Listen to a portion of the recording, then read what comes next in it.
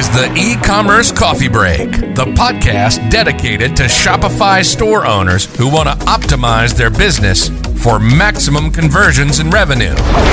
Each week, you're going to get actionable advice and hear from special guests talking about various topics on how to run a profitable business on Shopify. Learn how to survive in the fast-changing e-commerce world with your host, Claus Lauter, and get e-commerce insights you can't Google. Welcome to the show.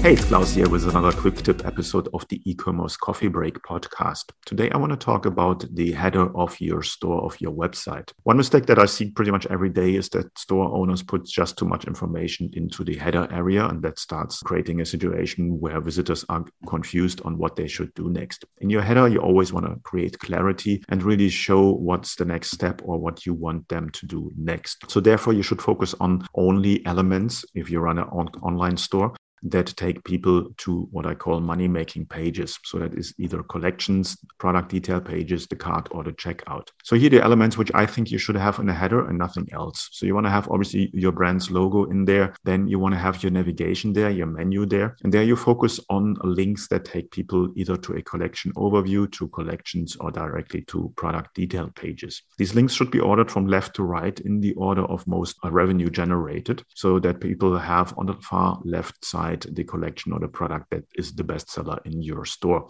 There, the 80-20 rule applies. You want to really show the things that are selling best in the easiest possible way to your visitors and then get more people to buy this. Links like About Us and Contact Us and other links like tracking, they can go all into the footer menu. People will find them if they are looking for them. Also, if you have more than 10 or 15 products, you want to have a search bar, a search form right in your header. So people do not need to click on the icon to open this. Visitors using the search form, the search bar, are proven to convert much higher than visitors using the navigation or clicking from page to page, and you want to take advantage of this. Another mistake that I see quite often, specifically with a lot of stores that don't have any kind of subscription or returning customer services there, is that they have a account creation or a login icon or button or link in there.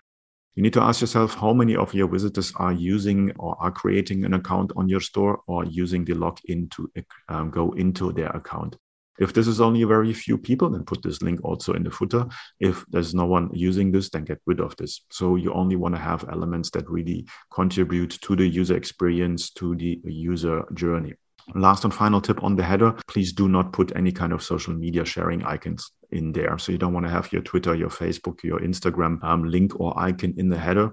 You don't want to give people the chance that they can leave your website to an external website and then potentially not coming back. If you want to use these these icons, then put them into your footer menu or use them somewhere later in the customer journey. So here we have it already, some tips on how you can optimize the header of your store for higher conversions to get people quicker and easier into the customer journey, and with that, hopefully generating more revenue from your store.